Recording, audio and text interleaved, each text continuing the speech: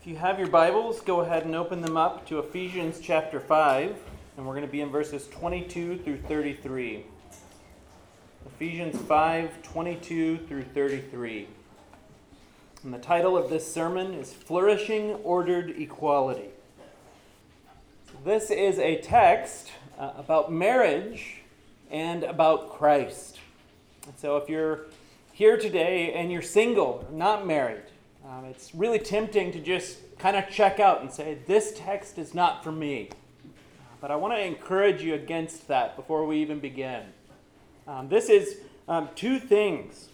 First and foremost, if you're not married, this is a model of both what you should be and what you should be looking for in marriage. Second, and most important, this text is about Christ. And so, even if you're not married, this is what you should be seeing in other marriages and be encouraged in the person of Christ to understand him more. This text is about the gospel. So Ephesians 5, 22 through 33. How many of us want to flourish in our marriages? How many of us want to glorify and reflect Christ to a looking world and to our families? Well, what if I told you that the two were one and the same within a biblical marriage? Today's text is incredibly controversial for all the wrong reasons. Number one, it's been misunderstood and even mistaught. And second, it's been very misapplied and abused over the years. So our goal today is to understand this text rightly and obey it completely. And I want to suggest that when we do, our marriages will flourish and Christ will be glorified. Sound good?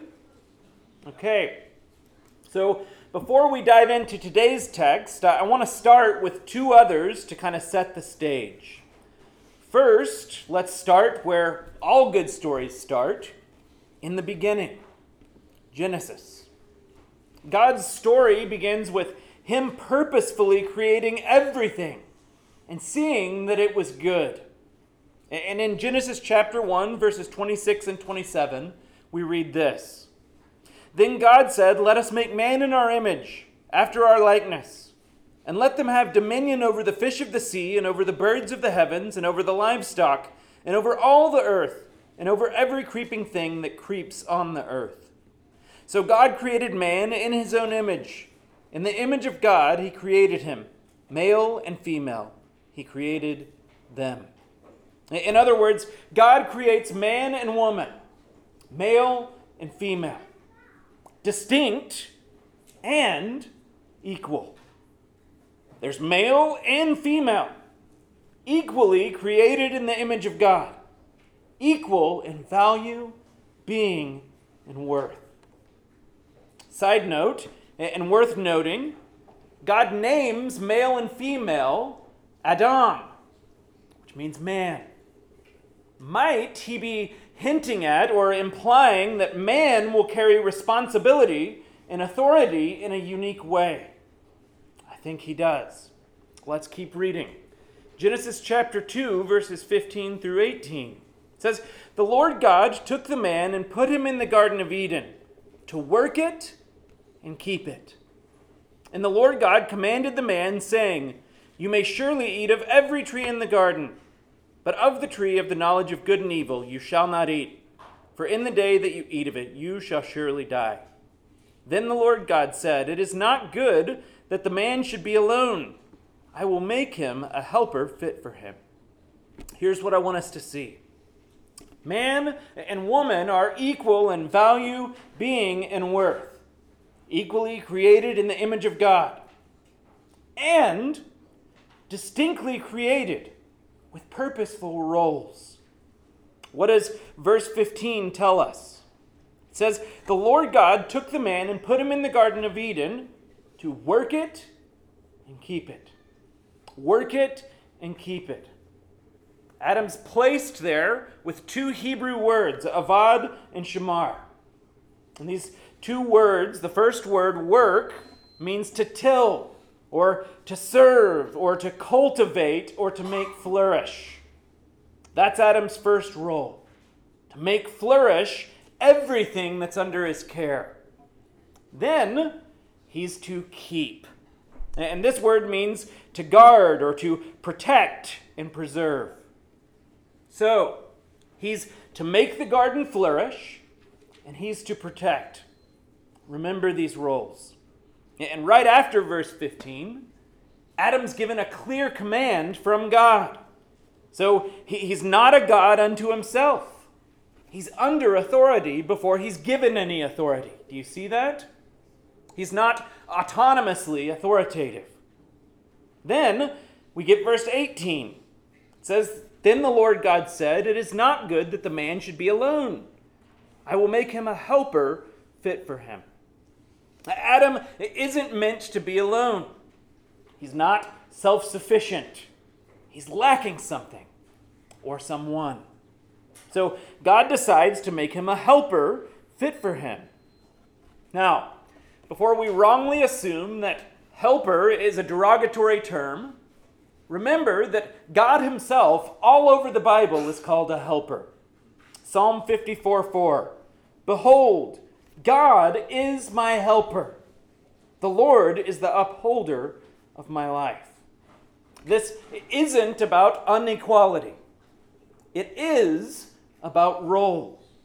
And all of this was God's good idea from the beginning.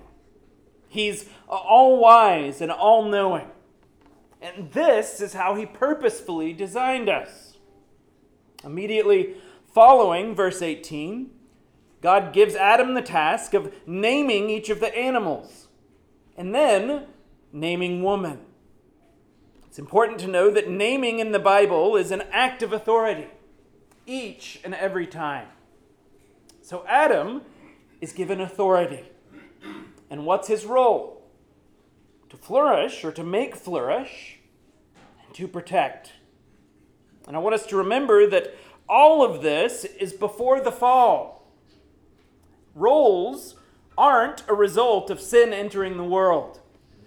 So, how does Adam do in this? Genesis chapter 3. The serpent, Satan, shows up on the scene. And what's the first thing that he attacks? God's good created order. He goes immediately after Eve. Not because she's less smart or less gifted or less informed on God's commands. None of that. But because Satan knows that God's good created order displays God's goodness and wisdom. So Satan goes after Eve. He questions God's word, convinces her to eat the fruit that they were forbidden to eat. And look at Genesis chapter 3, verse 6. It says, "So when the woman saw that the tree was good for food, and that it was a delight to the eyes, and that the tree was to be desired to make one wise, she took of its fruit and ate. She also gave some to her husband who was with her, and he ate." Adam was standing right there. What should he have done? Remember his role. He should have protected. He should have crushed Satan's head right then and there. He was supposed to make Eve flourish.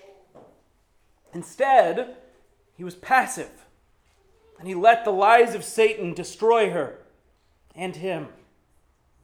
She usurped Adam's headship and authority by leading the way into sin, and he passively followed. Another side note, Romans chapter 5, if you go and read verses 12 through 21, Romans 5 squarely blames Adam for the fall. Have you ever wondered why that is? It's because Adam is uniquely charged with the role and responsibility of leading. Mankind was named after him as a symbol of that authority. Project Adam had failed. And what happens after that? Genesis chapter 3, verse 15. God makes a promise that one day there will be a seed of Eve that will do all that Adam should have done. this promised seed, this true and better Adam. He'll crush Satan's head. That's the good news. That's the first gospel in the Bible. Then, God reveals the consequences of Adam and Eve's fall in what are known as the curses. Genesis chapter 3, verse 16. To the woman he said, I will surely multiply your pain in childbearing. In pain you shall bring forth children. Your desire shall be contrary to your husband, but he shall rule over you. See this. God says to Eve, your desire shall be contrary to your husband, but he shall rule over you. What's up with that? Well, it's the same language. It's parallel to Genesis chapter 4, verse 7, where God is speaking to Cain. God says this. He says, and if you do not do well, sin is crouching at the door. Its desire is contrary to you, but you must rule over it. Same language as Genesis 3. So what's God saying here in Genesis 3? Ray Ortland writes this. He says, just as sin's desire is to have its way with Cain, God gives the woman up to a desire to have her way with her husband. Because she usurped his headship in the temptation, God hands her over to the misery of competition with her rightful head. This is justice, a measure for measure response to her sin. On the other side, he, meaning Adam, will rule over you, the text says. And there's two different options here. Either God's saying, Eve, you will sinfully usurp his leadership, but he will exercise his rightful calling over you. That's one option. Or he's saying, Eve, he's going to dominate you sinfully. He will rule over you. At the end of the day, here's what I want us to see. We live in a broken world. We live in a post-Genesis 3 world where God's purposeful creation order for us is marred with sin. Yet, the call of godly authority exercised rightly is still good and still right. I know that this is the longest intro to a sermon ever, but we're going to look at one more text before Ephesians 5 because this matters. 2 Samuel 23, verses 1 through 4. 2 Samuel 23, verses 1 through 4. Now these are the last words of David, King David. These are the last words of David, the oracle of David, the son of Jesse, the oracle of the man who was raised on high, the anointed of the God of Jacob, the sweet psalmist of Israel. The Spirit of the Lord speaks by me. His word is on my tongue. The God of Israel has spoken. The rock of Israel has said to me, pay close attention here. When one rules justly over men, ruling in the fear of God, he dawns on them like the morning light, like the sun shining forth on a cloudless morning. Doesn't that sound awesome? Like rain that makes the grass to sprout from the earth. Do you see what he's saying? When godly authority is exercised rightly, when one rules justly over men, ruling in the fear of God, everything under him flourishes. There's light and there's rain. Guess what that produces? Fruit, flourishing. Authority isn't bad in and of itself. It's great when exercised under God's plan. It serves everyone else under it. Okay.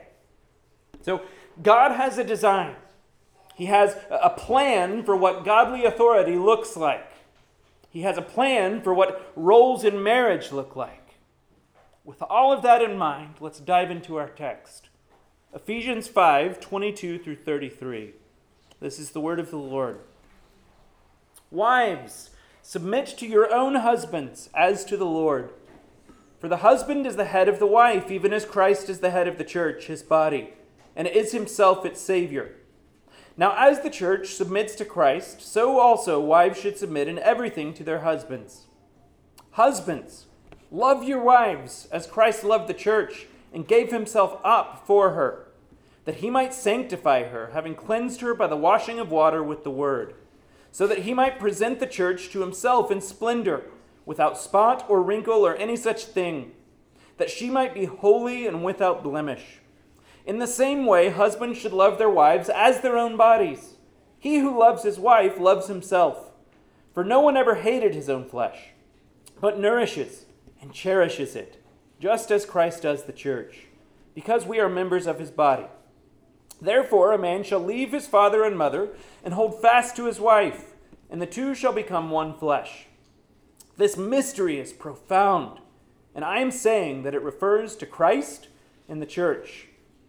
However, let each one of you love his wife as himself, and let the wife see that she respects her husband. What we see in this text are three key truths. Number one, instruction for spirit-filled wives. Two, instruction for spirit-filled husbands. And then three, instruction for spirit-filled evangelism. So point one, spirit-filled wives in verses 22 through 24. You'll notice that I've started each of these points today with the adjective spirit-filled. And this is absolutely essential. This text doesn't just appear in a vacuum out of nowhere. There are verses right before it, and they matter. Starting in verse 15 of chapter 5, Paul says, "Look carefully then how you walk, not as unwise, but as wise." Then, as Rob taught us last week, the key command is in verse 18, to be filled with the Spirit. So how do we order our lives wisely? We position our sails so that we can be filled with the Spirit. What happens when we do this? Our relationships are changed. They're affected. And that's what this section through chapter 6, verse 9, which we'll hit next week, that's what this is all about. Relationships, both household and marketplace. These are the specific examples of what it looks like to submit to one another from verse 21. When you're spirit-filled, your relationships with your husband, your wife, your kids, your parents, your employees, your employers, it's different. They're ordered and empowered by God himself. How can they not be different? When you're spirit-filled, you begin, as verse 21 called us to, you begin to submit to one another out of reverence for Christ. On the other side of the coin, to actually obey these commands in the following verses, you must be spirit-filled. We can't do this on our own. Hear this. We'll never just naturally obey these commands in a post-Genesis 3 world. As we already saw, our sinful natures will actually rebel against these commands because of the curse of the fall. So, we put up our sails. We saturate ourselves in God's word. We commune with God daily, hour by hour, minute by minute, second by second. And what's the first command here? Verse 22. Wives, submit to your own husbands as to the Lord. So let's start with the who question. Who is the command for? Wives, not women in general. And they're being called to submit to whom? Their own husbands, not men in general. In other words, wives, the command is submission to someone that you've covenanted your life with. Not some random man who doesn't know you, love you, and hasn't made a lifelong commitment to you. This command comes in the context of the most intimate earthly relationship possible. So that's the who. Now on to the what. The command is to submit. That's a gross, offensive word to our modern cultural sensibilities, isn't it? Let's just admit it. We don't like to submit to anyone. But let's understand what exactly this word means. It's the word hupotasso. And hupotasso means to place or arrange under. In other words, it means to place ourselves under the protective care of another. So think of an umbrella. If you hupotasso yourself under an umbrella, it guards you. It keeps you dry. It protects you. It takes the force of the rain for you. It's also a willful or a voluntary submission. It's not the husband demanding it. It's for the benefit of the wife. And this is the whole point. This isn't about male chauvinism. It's not about authoritarianism. It's about God's good and purposeful plan to protect you and to help you flourish under the godly authority of another. There's nothing degrading or dehumanizing about this ordered equality that God calls us to. That's what Paul's talking about here. In fact, if submission entails a difference of value or of equality, we've got a massive problem on our hands. Why? Because Christ, the Son, is equal in value, being, and worth to the Father and to the Holy Spirit. Yet, he willingly submits himself to the Father. 1 Corinthians 15, verses 27 and 28. It says, "For God has put all things in subjection under his feet," referring to Christ. But when it says all things are put in subjection, it is plain that he is accepted who put all things in subjection under him.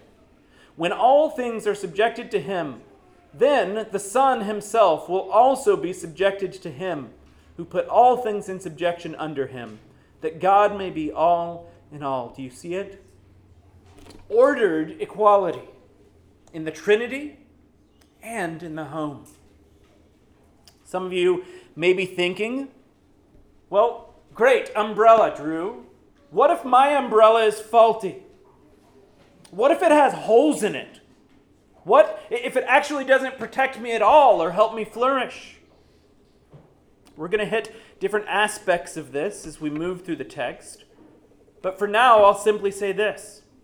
Husbands, as the one with primary responsibility in all of this, husbands will be called to account by God himself. In the garden, who did God come after first after the fall? The man. The man. Genesis 3, verse 9. But the Lord God called to the man and said, "Where are you?" We've already discussed how in Romans chapter 5, Paul tells us that Adam carries the blame, even though they both ate the fruit. Husbands, you are called to godly leadership in the family. You bear that responsibility. More on what that role looks like later in our text. But you will give an account to God for how you protected his daughter. Let that sink in. Wives, there's also helpful instruction in 1 Peter 3, verses 1 through 6 on this. Go read it later. It's really helpful. Let's keep going. So that's the who and the what. Now on to the how. Wives, submit to your own husbands as to the Lord. Do you see that? As to the Lord. Now, Paul's not saying to submit to the husband as Lord or to treat him like the Lord. He's saying, wives, when you submit to your own husband, you're simultaneously submitting to Christ. See this. Our primary loyalty is to Christ in all things. The more we dig into this text, the more we'll see that Christ is the end goal here. Not submission, and not even marriage. You're ultimately obeying this command out of a spirit-filled love for Christ. So with some caveats that we'll walk through later, even if the umbrella is faulty, you can joyfully submit knowing that you're obeying Christ. The who the what, the how. But what about the why? Look at verse 23. For the husband is the head of the wife, even as Christ is the head of the church, his body, and is himself its Savior. Notice this. Paul's saying, this truth, this thing that I'm calling you to, it isn't cultural or time-bound. How do we know this? Let's ask some questions. Is Christ the head of the church in Nicaragua, in Europe, and in Japan? Yes. 3 very different cultures, and yet Christ is still the head of the church in those places. Is Christ the head of the church in the 1st century and in the 21st century? Yes. That's the core truth that Paul's rooting this command in. The husband is the head of the wife, even as Christ is the head of the church. Head, throughout Scripture, means authority. He's given as authority to his wife. But remember 2 Samuel chapter 23?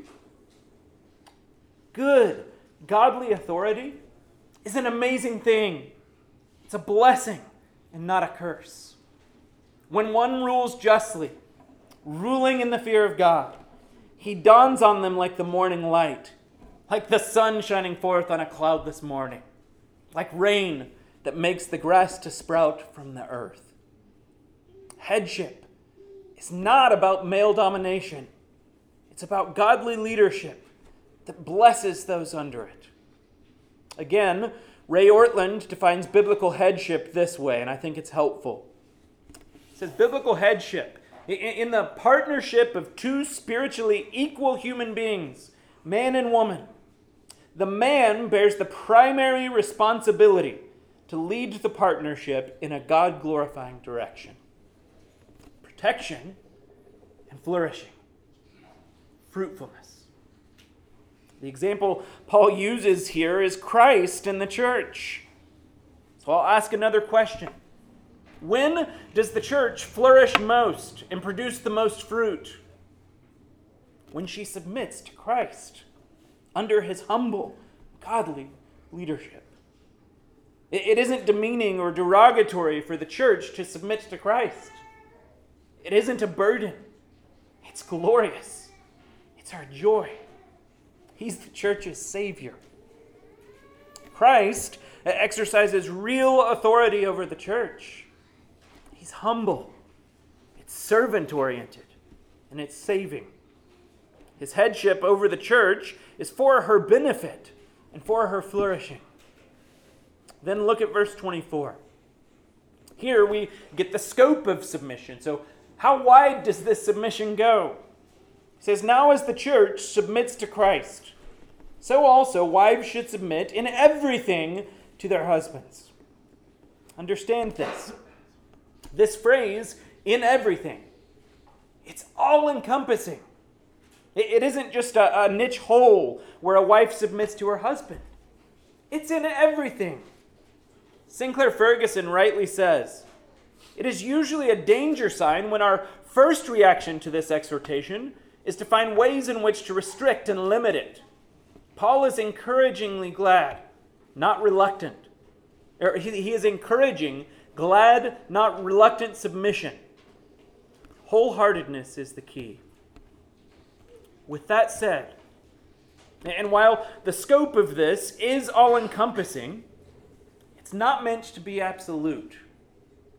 Hear this loud and clear. A wife is not called to submit to her husband in matters of sin, harm, or in participating in things contrary to God's command. These are faulty umbrella situations. Acts chapter 5 is such a good example of this. Acts chapter 5, we have a husband and a wife, Ananias and Sapphira.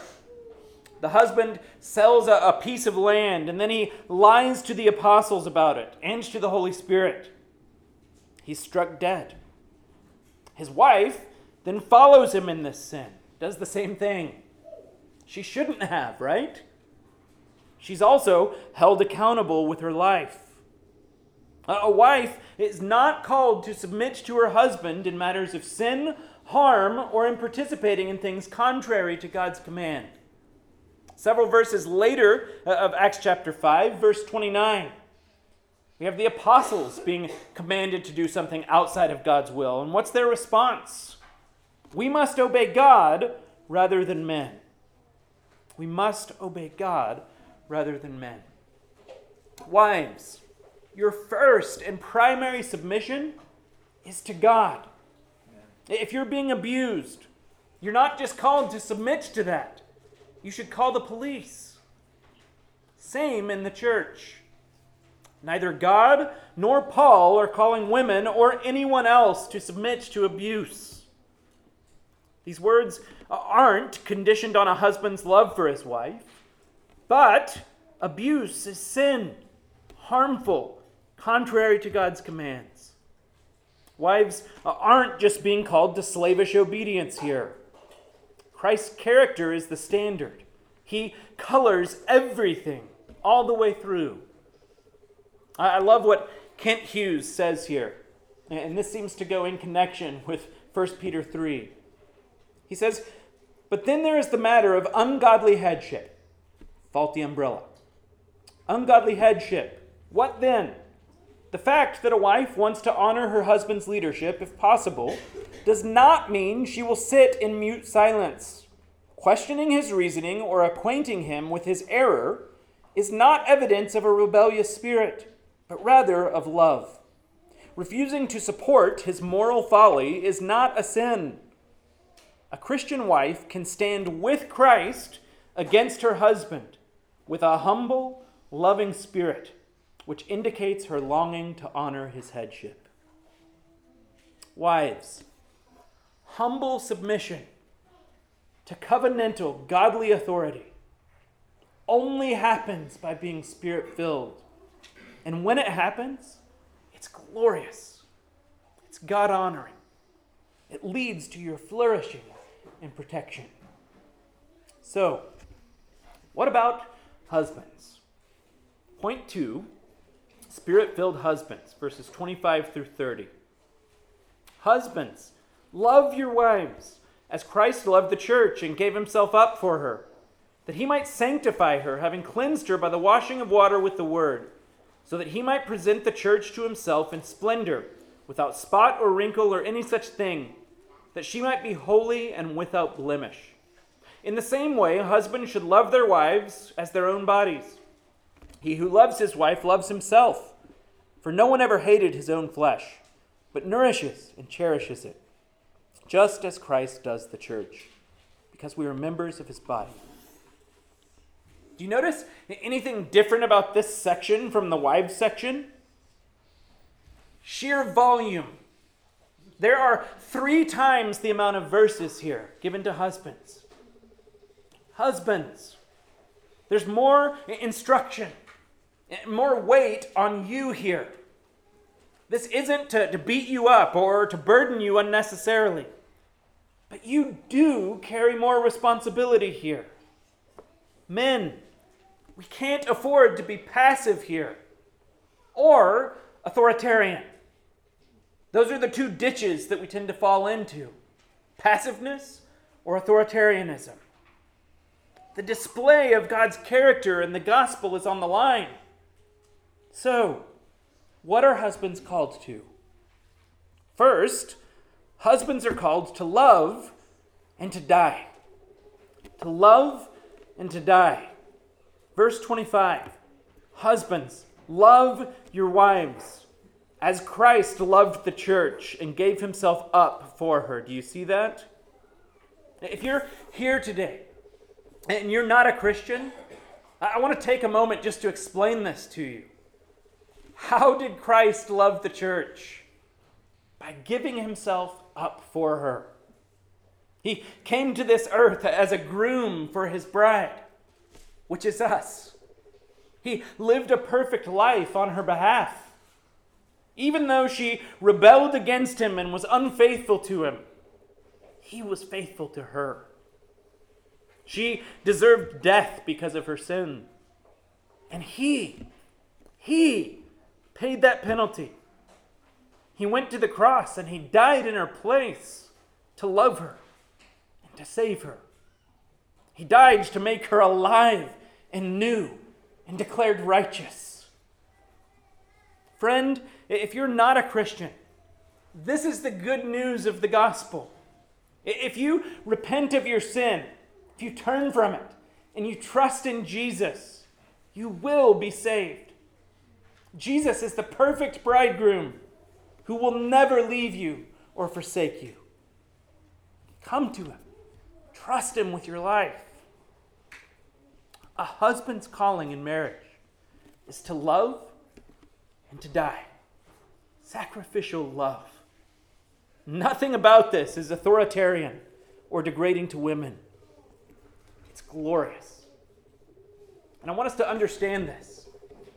We might think that the first couple verses are controversial in our day or countercultural. This call to husbands was so countercultural in Paul's day. One commentator points out that marriage was in shambles during Paul's time. Listen to this. Demosthenes said, "We have courtesans for the sake of pleasure. We have concubines for the sake of daily cohabitation. We have wives for the purpose of having children legitimately and of having a faithful guardian of all of our household affairs." Xenophon said that it was the husband's aim that a wife might see as little as possible, hear as little as possible, and ask as little as possible. Similarly, Socrates said that, "Is there anyone to whom you entrust more serious matters than to your wife? And is there anyone to whom you talk less?" The ancient pagan man breathed adultery. The marriage bond was virtually meaningless. It was better with the Jews, of course, except that the ultra-liberal and very popular school of Hillel allowed a man to divorce his wife for virtually anything, like putting too much salt in his food or becoming less attractive in his eyes. Yet, here we have Paul commanding Christian husbands to love and to sacrifice for their wives. In the midst of all of that, this is radical. So, what does this love look like?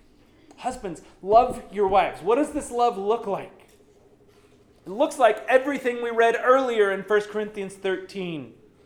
Love is patient and kind. Love does not envy or boast. It is not arrogant or rude.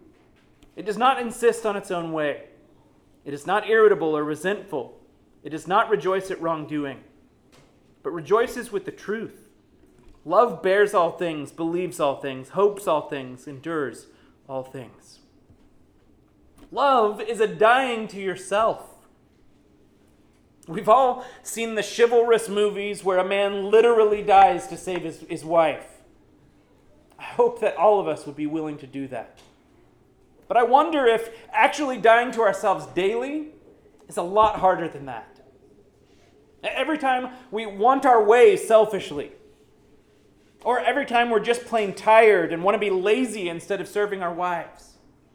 Dying to self. Dying to self. Nowhere in Scripture is love defined by taking advantage of others for personal gain. Love is dying to yourself, husbands. Love your wives as Christ loved the church. Wives, I'm assuming that most of you want this kind of leadership from your husbands. That's a great umbrella to come under. You see, the solution to bad or authoritarian leadership isn't no leadership. It's good and biblical authority exercised rightly. Second, this sacrificial love. It's a love that prays. How did Christ love the church? Yes, he sacrificed for her. And he prayed for her. John chapter 17, Jesus is praying for the church. So husbands, do you pray for your wives regularly and intentionally? This has convicted me deeply this week. I'm not just preaching to you, I'm preaching to myself. Do you pray for your wives regularly and intentionally? I don't know where you're at with this, husbands, but we can all grow in this. Will you commit with me this week to do two things? Number one, ask your wife specifically how you can pray for her. Then second, do it. Pray for her every day this week. Don't be passive in this. Lead, sacrifice, and pray. Third, be faithful. Be faithful. Christ is ever faithful to his bride. Husbands, Christ is our example. He will never be unfaithful to his church. We're called in all things to be faithful to our wives, with what we allow our eyes to see, with our conduct towards other women, with every aspect of our lives. Be faithful. And Paul spells this out more for us. Look at the result of this sacrificial, faithful love. Verses 26 and 27. That he might sanctify her, having cleansed her by the washing of water with the word, so that he might present the church to himself in splendor, without spot or wrinkle or any such thing, that she might be holy and without blemish. See this. Husbands, we can't physically die to atone for sins. Only Christ can do that. And we can't impute righteousness like Christ does.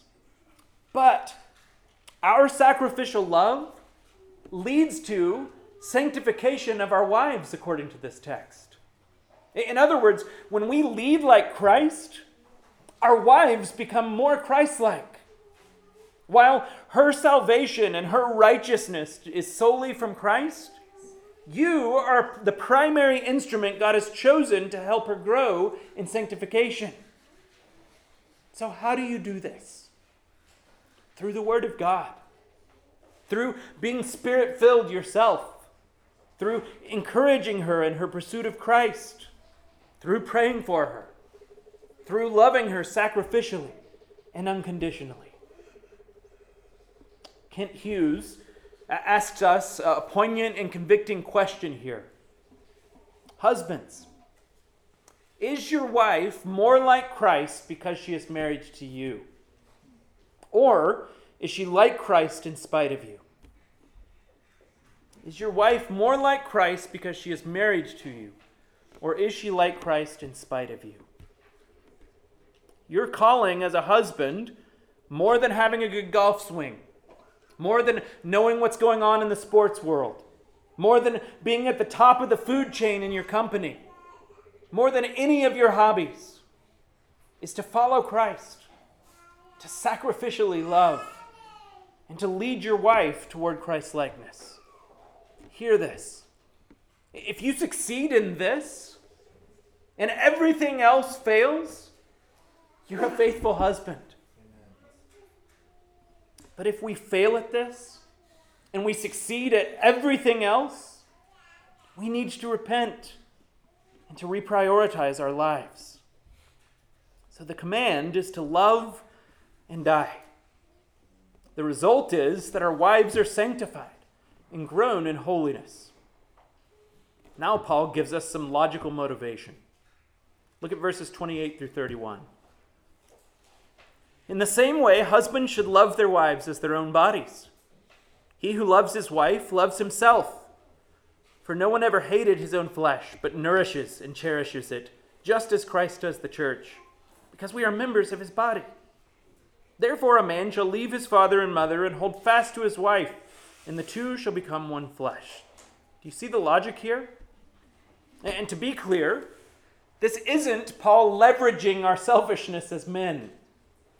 He isn't saying, you love you some you, so love your wife like you love yourself. No, but he is saying a sane and stable person takes care of their own needs. When we're functioning normally and rightly, we take care of ourselves. And according to Genesis 2, which Paul quotes here, husbands and wives are one flesh. Husbands, take care of your wives. Be attentive to her needs. Provide for her. Nourish and cherish her. And again, our example is Christ. Isn't that encouraging? Christ nourishes and cherishes the church. He loves you, church. He's attentive to your needs. He'll take care of you. He cherishes you. Jesus loves the church. Even though we're imperfect and we don't submit to him perfectly, he loves you. He died for you. Men, whether you're a great husband or a bad one, all of us can grow in this. Start today. Sit down with your wife and repent of prayerlessness. Repent of laziness and inattention to her sanctification. Repent of whatever you need to. Today's the day. It can be a new day. Today can be the day that your marriage is forever changed. As with wives, none of this can happen without being Spirit-filled. This is how you walk, not as unwise, but as wise. Husbands, love your wives like Christ loved the church. Wives, joyfully place yourselves under the care and protection of your loving husbands. And this leads us to our third and final point. I promise you it's short. Point 3, Spirit-filled evangelism. Look at how Paul closes this section, verses 32 and 33. He says, "This mystery is profound, and I am saying that it refers to Christ and the church. However, let each one of you love his wife as himself, and let the wife see that she respects her husband." Paul has already made this point multiple ways, but here in verse 32, he says it again. He's talking about the gospel. The mystery, remember? What was once hidden and is now revealed. The good news of Jesus Christ. Drew, I thought we were talking about marriage here. We are. But the purpose of marriage is displaying the gospel. From the very beginning, God's plan for marriage was to show the world what he was like. To create at the center of civilization a parable of his love for his people. Christian, your marriage is meant to be evangelistic. It's meant to display the good news of Jesus. When a husband and wife joyously live out everything God's word just commanded us, when that happens, it's unique. It's life-giving. It leads to fruitfulness and flourishing. And it radiates the gospel. Everyone around you gets to taste and see the relationship between Christ and his church. They get to see sacrificial love that's beautiful and selfless. They get to see the joy of humble submission that delights in their husband. Think about it. When you see someone who's head over heels for their husband, you think, wow, that guy must be pretty awesome. When you see someone who loves their wife unconditionally, you think, wow, our marriages are meant to paint that picture of Christ and of the church. He loves us unconditionally, and we're head over heels, joyfully submitting to his headship. That guy's pretty awesome. That's what's on display through your marriage, to your children, to your neighbors and friends, to others in the church, to those who don't yet know the love of Christ. God has built a parable of his good news into the basic building block of society. Do you see that? Many of your neighbors and friends will never set foot in this building. But they will see your marriage. Do marriage to the glory of God. Your marriage is meant to display the gospel. Paul's instructions for marriage here are countercultural, and they're glorious. When we obey these commands, it leads to flourishing. and it leads to God being glorified. So let today be the day that you commit or recommit to doing marriage God's way.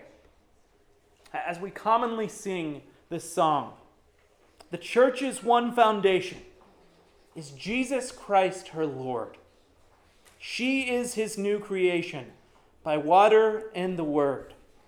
From heaven he came and sought her to be his holy bride. With his own love he bought her, and for her life he died. Let's pray.